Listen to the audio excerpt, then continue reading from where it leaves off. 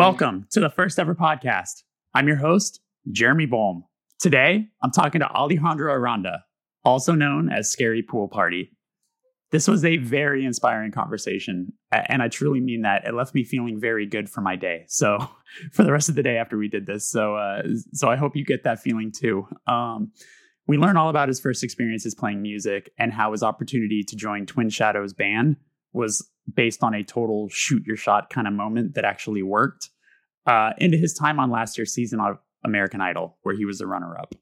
I'm telling you, this conversation is really, really great. I'm so thankful that he was down to talk. Scarypoolparty just released a single called Return to Sender.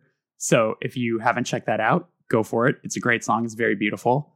And as always, thank you for being here. I really hope you enjoy. This is my conversation with Alejandro, and this is the first ever podcast. Alejandro, thank you so much for doing this. Seriously, this is really awesome. This is cool. Oh my God. Dude, I just want to say thank you, man. This is awesome. Man. You're from Pomona, is that right? Yeah. Originally, I lived in Bowland Park for a couple years, and then I moved to Pomona at a young age, and I just stayed there until my graduation out of high school, and then I went to LA, and it's hometown. Yeah. So you're an actual LA proper right now, then? Yeah, actually LA proper. Nice. Yeah, nice. What part of town are you in? So I was in. Actually, you know what? Is Redondo Beach in LA? Sure. Let's say yeah. Yeah, why not? Yeah. I was living in Silver Lake for a minute, and then I just moved to Redondo Beach. So I'm in that area. It's been awesome. Was it like you needed to get out? Because I could completely understand that living in Silver Lake. Yeah. No. Just like a change of environment, so to say. Yeah. Being in LA, it's so cultured. Like you can find anything you want, from good food to good music. So I wanted to just see the ocean and just be in a different environment compared to being in the heart of LA and all that jazz. So yeah. Yeah. Well, I was gonna also say, it's totally okay to just say I would like to just be able to park. Yeah, exactly, dude. Yeah, I'd like to be able to have a friend over and not have it take 45 minutes for them to find a place to park to come inside. Yeah, driving from like Hollywood to like Silver Lake takes about, I don't know, probably an hour. Yeah. Yeah. No, it's whenever I have a friend who moves to Southern California, to LA area, they're always like, yeah, I'm moving to Koreatown. I was like, cool. I hope you come over to my place, because there's just literally no way I'll ever find a place to park. There's literally no way. God. I know, man. The parking out there is insane. It's like a war zone. Yeah. It truthfully is. It truthfully is. And it's the constant feeling of seeing a space that you're like, oh my God, there's a space. And then it always has a hydrant. You're just like, well, God damn it. I feel like you've seen the movie Beautiful Mind with Russell Crowe. Yeah. I feel like that's how you start seeing like algorithms of how to park. And you're like trying to figure out if you're going to get a ticket or not and stuff like that. And you're just like driving around like, oh, shoot. Yeah. Oh my God. Yeah, that's perfect. Yeah. Well, that's great. You're living by the water now. I feel like that's got to be a little bit comforting for the world we're living in now. So at least you can have that mental break to walk outside and at least be near the ocean or smell the ocean. All right, well, yeah, we could actually get into the podcast. I feel like we could do this for a while and I'm enjoying it. But so this whole show is about first experiences. So the first question is usually pretty broad with people that are musicians. But what was your first experiences with music in general, just like connecting to it as a young person? Yeah, my first real experience was my uncle. My uncle's kind of like he's a really funny guy, but we would go over as a family, and we would go visit my family and stuff, and he would like go to his house, and he would always have music playing, and he would always be playing guitar and stuff. And he had his little band that he would play for the family, and they would play Beatles covers.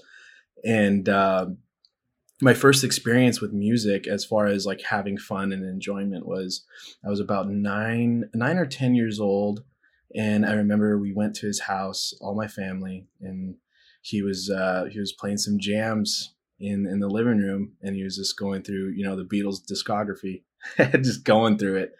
And my first experience of really having a fun time and enjoying music was that. And I felt like it was a beautiful moment of like, being, first of all, it's like, it's the Beatles, amazing music. And then second of all, it's like, it's my uncle and my family that's around, and we're all playing music, and it was a really good time. So that was like my very first moment of really just understanding that music can be worldwide, and it can reach people from other sides of the world. And at that moment, it was so touching, and that was an amazing moment. So that's really sweet. Is your uncle still with us?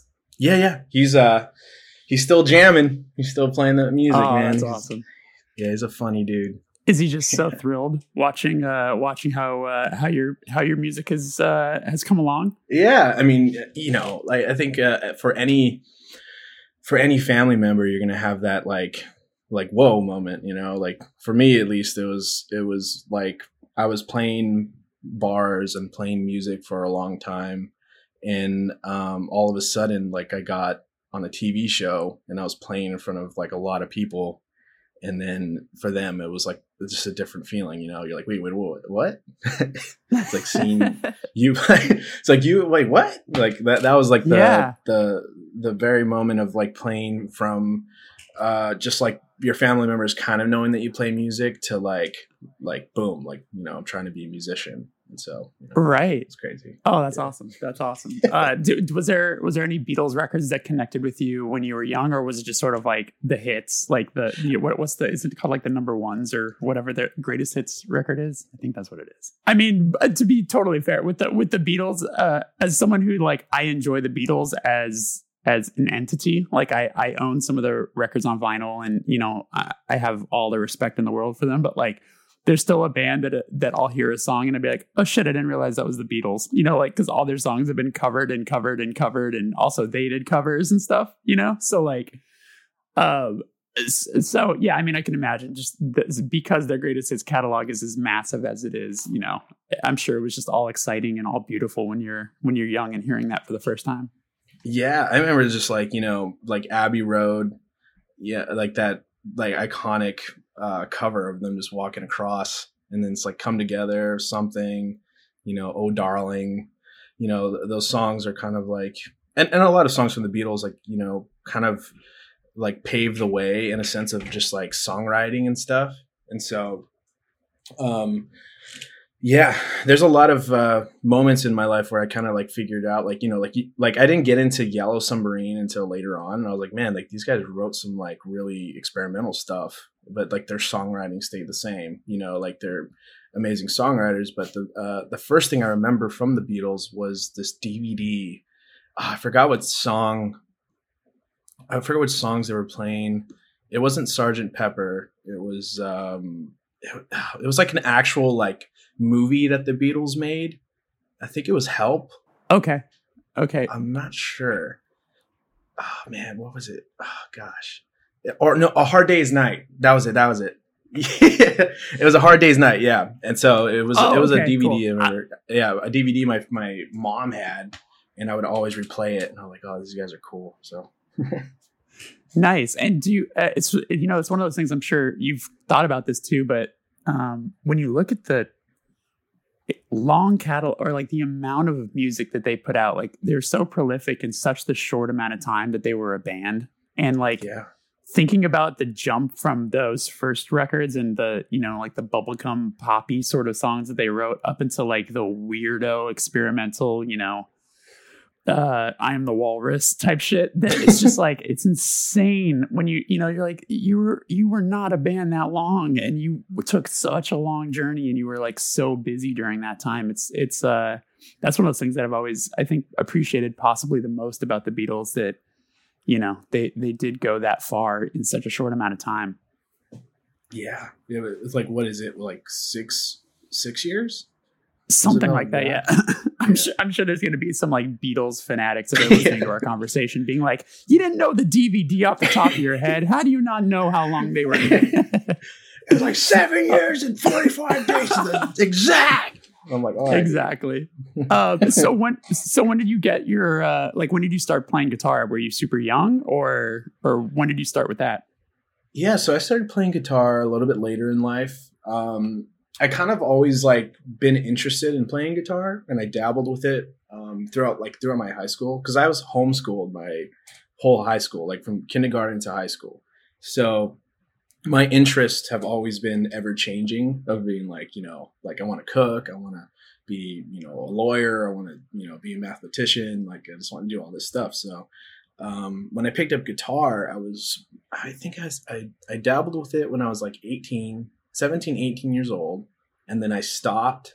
And then I think right when I turned 20 is when I really picked up guitar, and then I picked up piano, and I went full on like ham, man. Like I just like practiced every single day for about, I don't know, I would try to keep a practice regimen of about 8 to 9 hours a day. And I did that for a long time. I did that till I think I hit about 23, 24 years old, of keeping it every day, just practicing that long. And I just got obsessed. And so, guitar is definitely a major part in my life now, but also piano. I kind of kept the same thing with that. And I say like when I turned 20 was when it was really like, let's try to get good at this, Right. What was your first guitar? My first guitar was a Mitchell. It was like a Mitchell. I forgot what series it was, but it was the cheapest one at Guitar Center. And it broke within, I don't even know, like about, it broke within like at least 3 months of playing it. And then my guitar that I kept for a long time was a Taylor. It was one of their like travel series. And that was the guitar that I really cherish, and I have it ever since. So yeah, of course, Taylor. Yeah. Oh, that's awesome. It's funny, the more I talk to people, everyone, was the Mitchell an acoustic or was it an electric? Yeah, it was an acoustic. Yeah, it was an acoustic. Yeah, I've been talking with people, and yeah, so many people have like their first acoustic guitar was just like the most impossible thing to play, and it's just like such a nod to not giving in, that people, we all just continue to try to do that no matter how fucked up it made our fingers, like impossible to play. Yeah. Yeah, exactly. Do you remember what the first song you learned how to play was? I don't really remember. I kind of had a different approach towards guitar, because I didn't really know how to play at all. And so I would always look up to like like more like metal riffs, so like Slipknot and Coheed and Cambria. I know Coheed has like a pretty amazing like acoustic vibe to their music, so I'm like, I can't play these songs. And so I was trying to like dabble into that kind of like metal zone, and then I was like, well, let me just play with open tuning. And I started messing with tunings, and then just started playing. And yeah, that's how I would play guitar. Like I wouldn't want to like learn a song. It's more of like I was just trying to figure out what sounds good. Okay. Because I didn't play in standard. Yeah, so it was a journey. So I'm curious. So if your influences from when you're starting to play guitar is like aggressive music or music like Coheed, which is it's pretty power, like power ballady, or not ballady, but like power riffs, you know what I'm saying? It's like Rush, but like for the modern age. So if you're doing that but you're also playing piano, like, was the aggressive music the motivation, or were you still also playing around and playing really pretty stuff? Because I think I read an interview that I think it was like your sister was into classical music. So was that a part of the learning experience at the same time, like that mixing of aggressive music and classical? Yeah.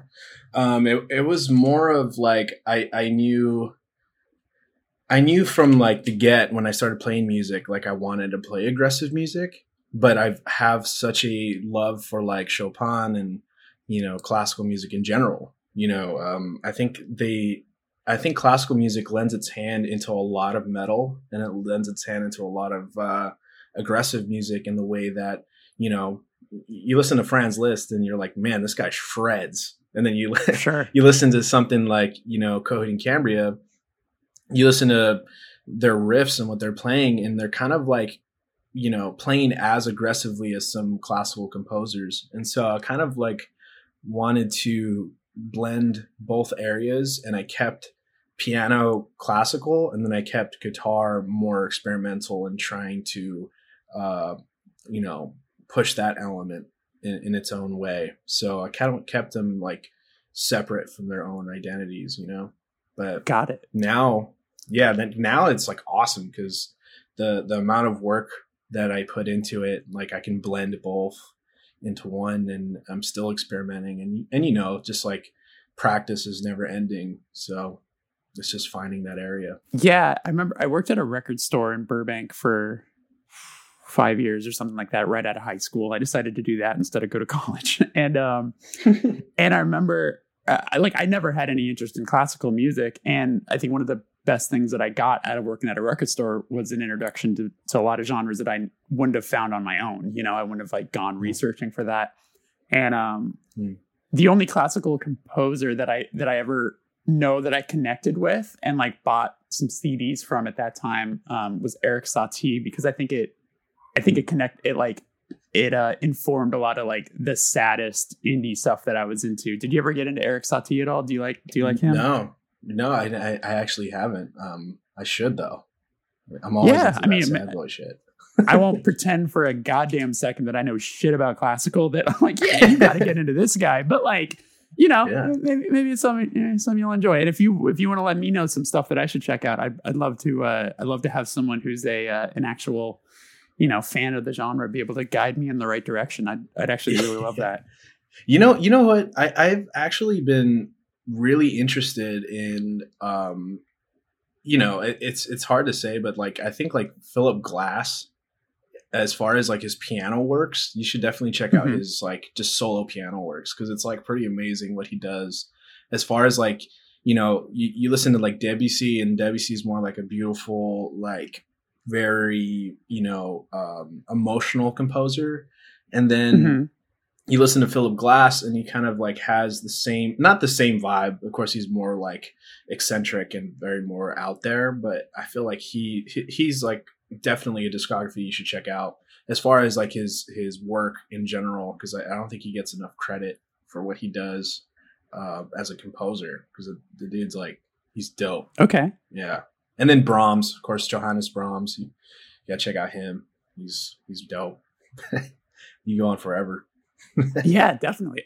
So once you got, you know, a little more comfortable with playing guitar, did you ever start any bands? Like, did you ever start any like aggressive bands or anything like that? No, I wanted to though. I think that was the downfall of you know, being homeschooled. I wasn't very I wasn't very social. I would go to hardcore shows like I would go to Aladdin Juniors a lot. Like, I mean, I've seen you guys play at the Glass House with Touche Amore. Yeah. And like, you know, I grew up going to shows, but as far as like my own band and all that, like I just never thought like the music I was making, I was like, man, I don't think I can make a band. It's like, it's a lot of work.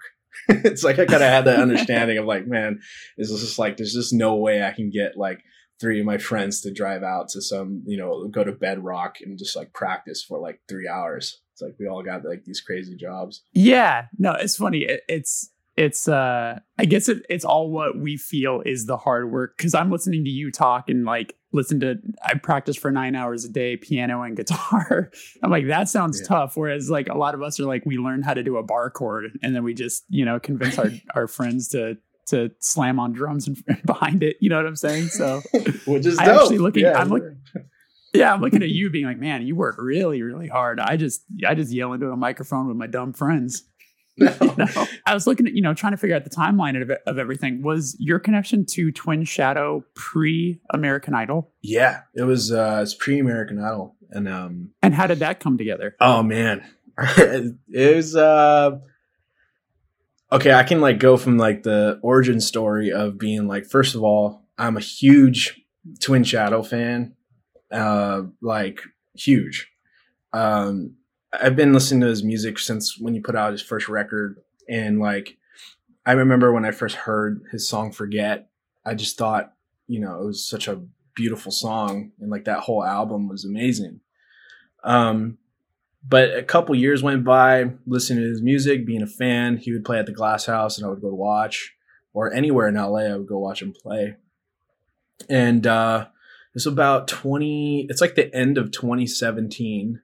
I was like basically couch surfing at a bunch of friends' houses and stuff. And I was with a good buddy of mine. I was sleeping on his floor and I was looking for work and stuff. And I had my old Android phone that I can barely afford my Metro PCS bill on. So I was like, okay, like I'm going to just get this music out there, and I'm just going to, I'm going to reach out to some artists. And I basically made this video of me playing. I actually forget what exactly I was playing over one of his songs, but I was playing this arpeggio, kind of like piano-esque thing. And I sent him a recording of that, and I was like, hey man, like really love your music. If you ever want to write or, just like chill, I didn't know how to say, like send up anybody a note. I just like, I was like, if you ever want to do this, like, or play music or anything like that, I'll do it, like whatever you want, man. And so send him a DM on Instagram. And then I say the next day I was getting off of work and I was with my buddy, and he texted me back and he says, you free tomorrow? And I was like, what? Whoa. Like, yeah, man. And, like to someone that is a fan of an artist or like a band, like even the fact that he's like writing back meant so much. I was like, whoa, man, like this is crazy. And so I was like, yeah, I'm free. Whatever time you want, man, I'm there. And so, it was like it was a crazy moment. And so, went to his spot, and, he was like such a, nice dude. And he was like, hey, can you play like a song on your acoustic? And I was like, sure. And because I brought my equipment to his house, and I started playing some like acoustic songs that I've written. And he was like, wow, like, that's really good. He's like, you want to go in the studio and like make some music? I was like, sure. And so we started jamming, and from then on it was just, like a relationship of just talking about music and recording. And then the first gig that he hired me with was he was playing a tribute to Prince at Hollywood Forever.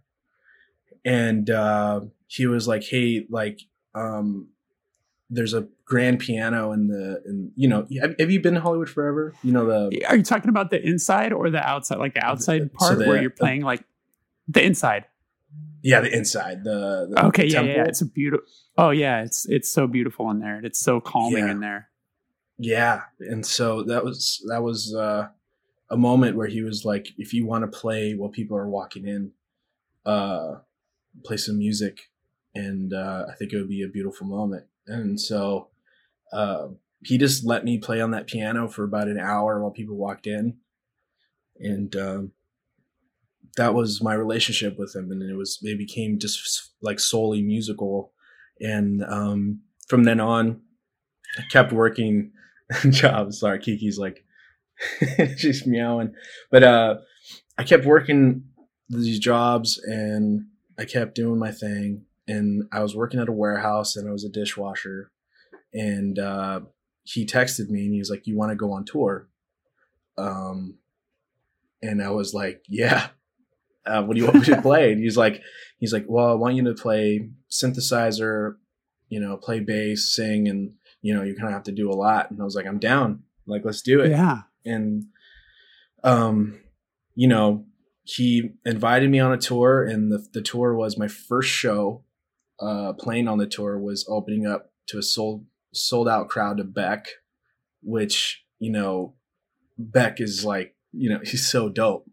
And so my first show was that. Where was the show? Where was it? It was at the Honda Center in Texas. It was in Houston. Houston, okay. Massive. Yeah. And I was like, this is insane. Like, I'm like, I have so many friends. Well, because, as far as like touring and being in a band and being a musician, like these are like the stories that like you just like hear about for like once in a while. And I felt like for me, I was like so grateful because I know how hard it is to land a gig like this. And I was like, this is insane. And so that was my first traveling gig with him. And not only that, before that touring started, he had given me a microphone, an interface, a guitar. And all he told me was, I just want you to make demos and make music for you. And I don't want anything in return. Like, just make music.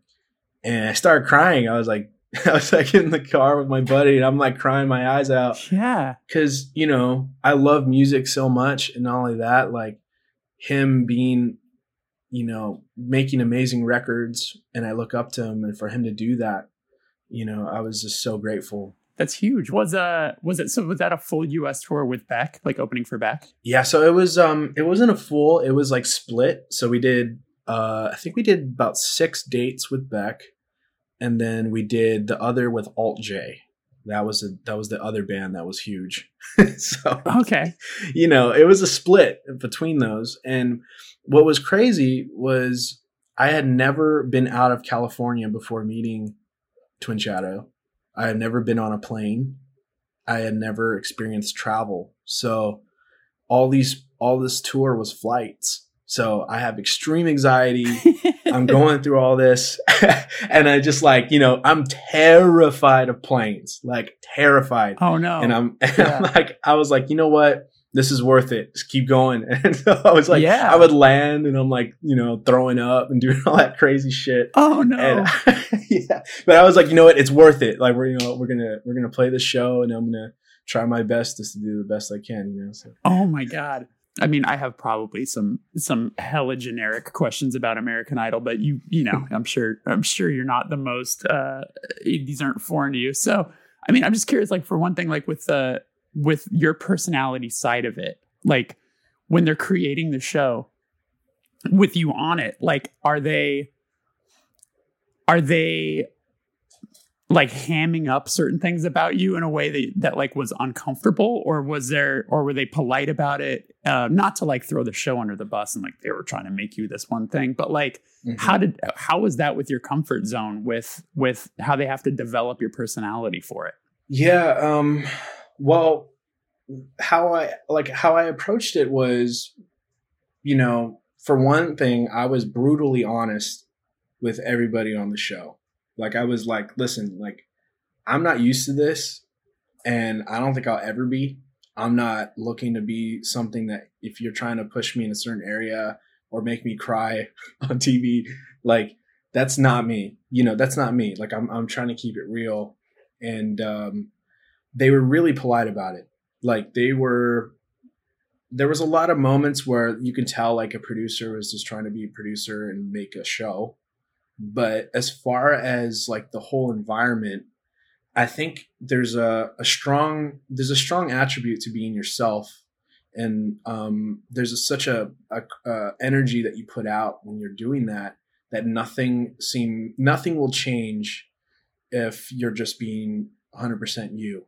And so I kept that in mind fully on the show. And of course, like there's things that, people want you to get excited about. As far as like your life is changing, like a lot of people would say that, well, your life is changing and, your outlook is different. Like you have different opportunities now. But I've always kept it in my mind, like know exactly where I'm from and stick to that and don't change, because I will never be happy with money and I'll never be happy with fame or anything like that and that's what TV is like kind of driven by. So I kind of kept, close with my friends and kept it real on the set. And we just, we made the show. I did the best I could, as far as like being myself. And that was the show, It was definitely nerve-wracking, but it was sure. It was just like how life is so like it's so changing and it develops and stuff. And that was like a point in my life where I was like hit with extreme amount of anxiety, extreme amount of nervousness, and understanding that like, if your thoughts and if your mind is basically like in the zone of being you and keeping true to the music, like everything around you can be burning up, but as long as you're there, like it'll be peaceful. So it was a lot of learning during that time. I can only imagine. I was also curious about like the stage setups, you know what I'm saying? Like I watched I watched the best of you video the other day, and it was like all your performances, and I really enjoyed that. I mean, like as you mentioned, you played all originals, and I know that's like a big speaking point for your time on the show, which I thought was really, really wonderful. But like, I mean, like every time you performed, obviously there's like another big production stage setup kind of a thing. Was there like a ton of rehearsals behind that, or was it like did you have any involvement in that at all? Like, were you like, hey, can we try this? Or was it all the show just like telling you what's going to happen that performance? Yeah. So the show kind of like, was, there was like certain things that you couldn't do as far as like, cause you are just the contestant on the show. Right. Mm-hmm. And so, I saw the approach that they took to stage lighting and all that stuff. And they were just like, be here. That usually had one, like stage rehearsal, before you filmed. And then before that you had a bunch of like vocal stuff where they're like, maybe you could sing this better. Like they would send you to a vocal coach. And I thought that was pretty awesome. Like, someone like me, like I don't know anything about singing, and I don't know anything about like vocal warm-ups and, keeping your voice from blowing out, like all that stuff. Like I don't know how to do that. And so you do about 5 days of just doing the song that you're gonna record, and you have it with just a vocal teacher and a piano player. And then after that, you do 1 day of practicing with the full band, which is there's this guy, their music director is Chris Pooley, who's an awesome dude, and he used to play with the Pumpkins, Smashing Pumpkins and stuff. And so I would always try to talk to him, like, how was that? And awesome dude. But then you would have the stage. So the stage was like you had about a day of that where you just did 1 or 2 passes of the song, and then you recorded the actual taping. But from beginning to end, by like the live shows, which was like the top 10, the stage developed into this like crazy thing where you have like LED screens on the bottom of your feet. You have a spider cam that's like up top. And so you had directors there, and you had producers there, and they're like, okay, like you got to do this, look into the camera more, and all this stuff. And like, it's intimidating for a hardcore kid, because you're like, man, like, like what the hell? Yeah. Like, I'm just trying to play music, man. But, to like the craft of, in the pop world, they're used to that. Like, pop musicians and like people that are, getting into like, I mean, I don't really listen to pop music, but like, someone like Katy Perry is more used to singing into a camera and like, looking at the camera and saying a vocal into this camera. Like, you're kind of like taught that by directors and stuff to like engage with the audience that's home. So that was like something so new to me that I was like looking to the camera while I'm playing this song. Like, what the heck? Like, this is weird. Right. And so, yeah, the stage got really intense by the live shows. And it was kind of cool though. Like I didn't have any really involvement with like the lighting and stuff, but I wanted to.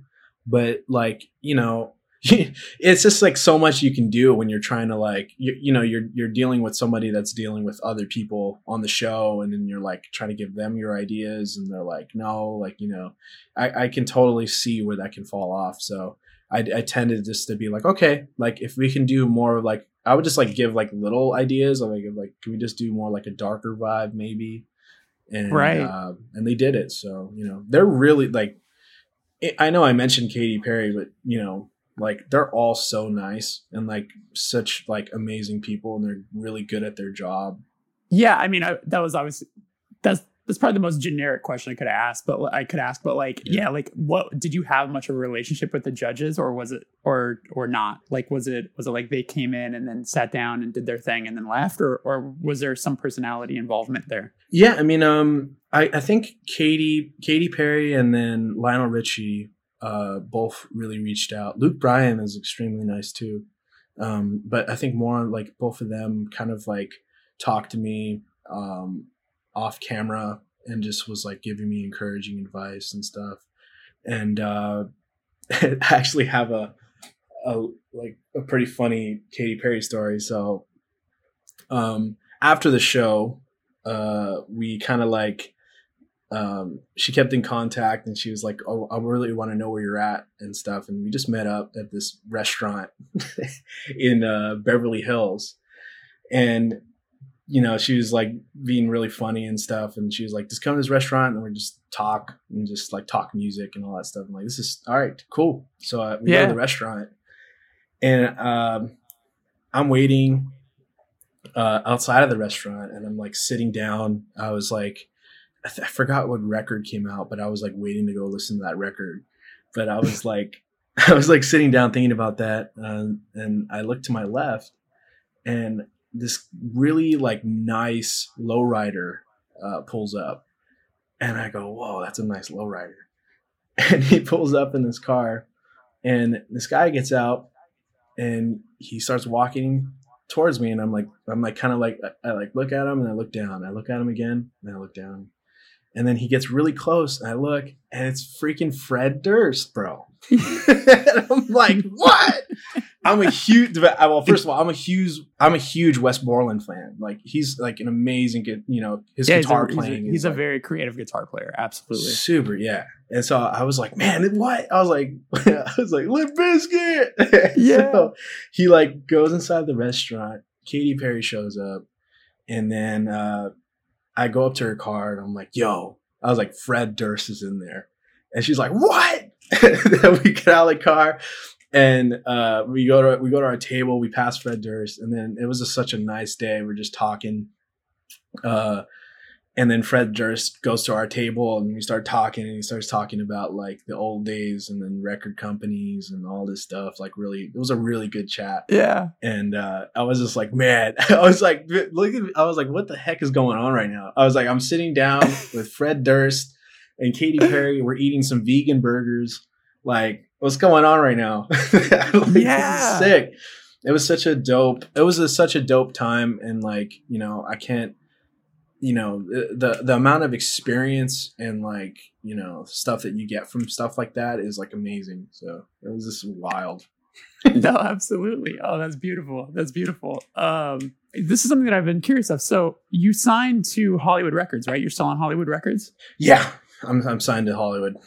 Yeah. Okay. And is that something that comes with the show? Because it seems like a lot of American Idol artists end up on Hollywood. Is that fair to say, or am I misjudging that? No. Yeah, you're totally right. So you get on the show and then they're basically like there. And if you get like first, second, or third, it's just like a way of signing an artist. And then, yeah. Okay. And what, like, how was that for you? Was that like a really nerve-wracking experience dealing with a record label for the first time? Well, you know, like record labels can either be really intimidating or they can let you do your thing. And so I was scared more on the end of like I just don't want my creativity to be taken away. And so I told them that, and I was like, listen, like I'll do my best just to be fully myself if you guys allow me to. And they did. And so it kind of took off a lot of it took a lot of stress off my shoulders once I started creating music and they were checking in, and it became like a really good relationship. So for me, at least, I've had a really good experience. And I love that. I mean, by now going under Scarypoolparty, I was curious if that was a way to sort of not necessarily like shed your skin from the American Idol thing and have this other identity, but not in like a negative way. But did that play a role into it? Yeah. So originally I was going by Scarypoolparty as just the Instagram handle. And before the show, I had played a little gig where I went by that. So this gig that I played was in Hollywood. It was at what was that place called? It was called The Study. It was like this random place in Hollywood. Yeah, I think so. It's like a bar. Yeah. And I went by Scarypoolparty then, and I was like, well, first of all, the name. I'm like, okay, like it could either go like really bad or really well. I don't know. But as far as like for an artist, I wanted to make a space where I can make any genre and feel okay with putting it out. Cause I feel like, certain artists, and especially for myself, I tend to put myself in a box where I'm like, okay, like I just want to make just solely acoustic music, or I want to make, just solely, emo, like from first to last style, like guitar riffs, like, like, sure. Like, I wanted to make a space where I can like create anything and just, put it out. And so, when I was on the show on American Idol, I kept with just Scarypoolparty as, as an artist name. And I kept with it. Like I would just post music to Spotify. I would have stuff on YouTube, and, I would do a lot of that stuff. And so I think coming off of the show, a lot of people, which understandably, like a lot of people were really confused. Like they're like, why is he going by Scarypoolparty? Like, I don't get it. But I'm trying to like really almost like for people like that saw the show and saw me, to understand that like, I'm not just making this music just to like be different, or like I'm not trying to steer away from my own name. I'm just like, I've been like this for a long time. And so I just want to make that safe space of just being creative and trying to put out music exactly what inspires me. And so I think for that reason is like, that's why I kept the name, and I keep going by it. And, it's just, the way it molded, Yeah. I mean, I get that. If it like allows you to have creative freedom to where it's something like having it just be your name feels so like, if it was, if it was just your first and last name, it would feel more, I guess, solidified in one thing, but having a like a code name, I guess, it allows you a lot more creative freedom, at least, mentally, I think. Is that fair to say? Yeah, 100%. Yeah, I get that. And now you just put out a single on Friday, right? Called Return to Sender. Yeah. Yeah. Congratulations on that, by the way. Thank you so much. Appreciate it. Is this a song that you wrote and recorded during this during the shutdown here, or is this something you had been working on? So I had this song. I like made it. It's like a 2-year-old demo almost, and wrote it 2 years ago. And I had this idea of like, kind of like having like a Dilla type drum beat on it. And I was like, man, this isn't really working. And so my friend Keller Moore, who's from Nashville, texted me, and this was like 2 years later. This was like a couple months ago. And he was like, hey, you remember that song that you posted on your Instagram? And I was just like, which one? And he was like, da-da-da-da. He sang the melody line. And I was like, yeah. He's like, would you be down to finish it and like remaster it and stuff? And I was like, let's do it, man. And so we did it via Dropbox. of I just sent him all my files. I sent him the vocals.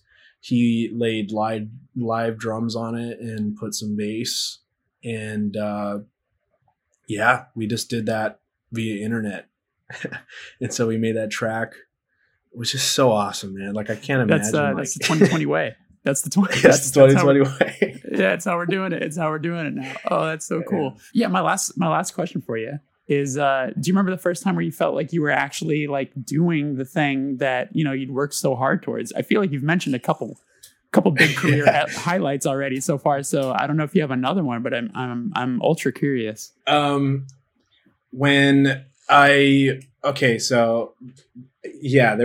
a lot of like life defining stuff in my life that I'm like, wow, this is like, I don't deserve this. Like, this is amazing. Like, there was this one moment, it was right after the show. I played a first acoustic tour, and then we booked a fall tour, and we had sold out all the venues, and I was just like, what? Like, out of nowhere, just playing a fall tour, and my manager was like, yeah, we're gonna get you a bus and all this stuff. And I was like, a bus? I was like, dude, like, you know, like, it's just like, it was so crazy. I'm like, a bus? Like, this is insane.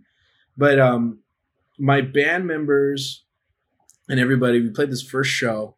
My band members and everybody were on the bus, and, you know, such an amazing vibe. I like surrounded myself with really good friends that I could, you know, like anyone could dream of. Like, they're such amazing people. And we're all on the bus.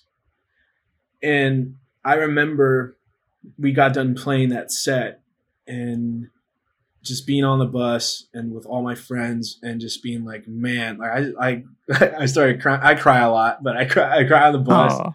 And then like my photographer that was on the tour, his name's Joey, amazing dude, just hugged me.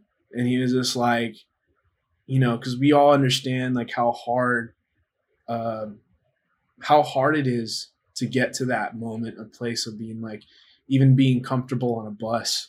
Like, this means so much. Like, you know, like it was such a defining moment in my life where I was like, wow, like, you know, like any step that I've taken, like, I'm glad, because we're here now, and this is such a defining moment, and I just want to work harder and practice more, and, you know, just be in that same headspace. And so, man, well, seriously, thank you so much for your time. I really enjoyed this interview. It was extremely insightful. This has been great. Thank you so much, man. Like, for real. Like, I can't even believe we're doing this right now. That's awesome. Like, huge. I'm serious. Like, you know, first of all, like, Touche Amore as your band, and you guys all together making music, like your songs, especially like, you know, songs like Honest Sleep, Just Exist, and Praise Love. Like, you know, a lot of songs that you have really have like a strong implement in my life. So I just want to say thank you for that, and thank you for your artistry. Yeah, it means a lot, man. Thank you again. Seriously, thank you so much. All right, bye.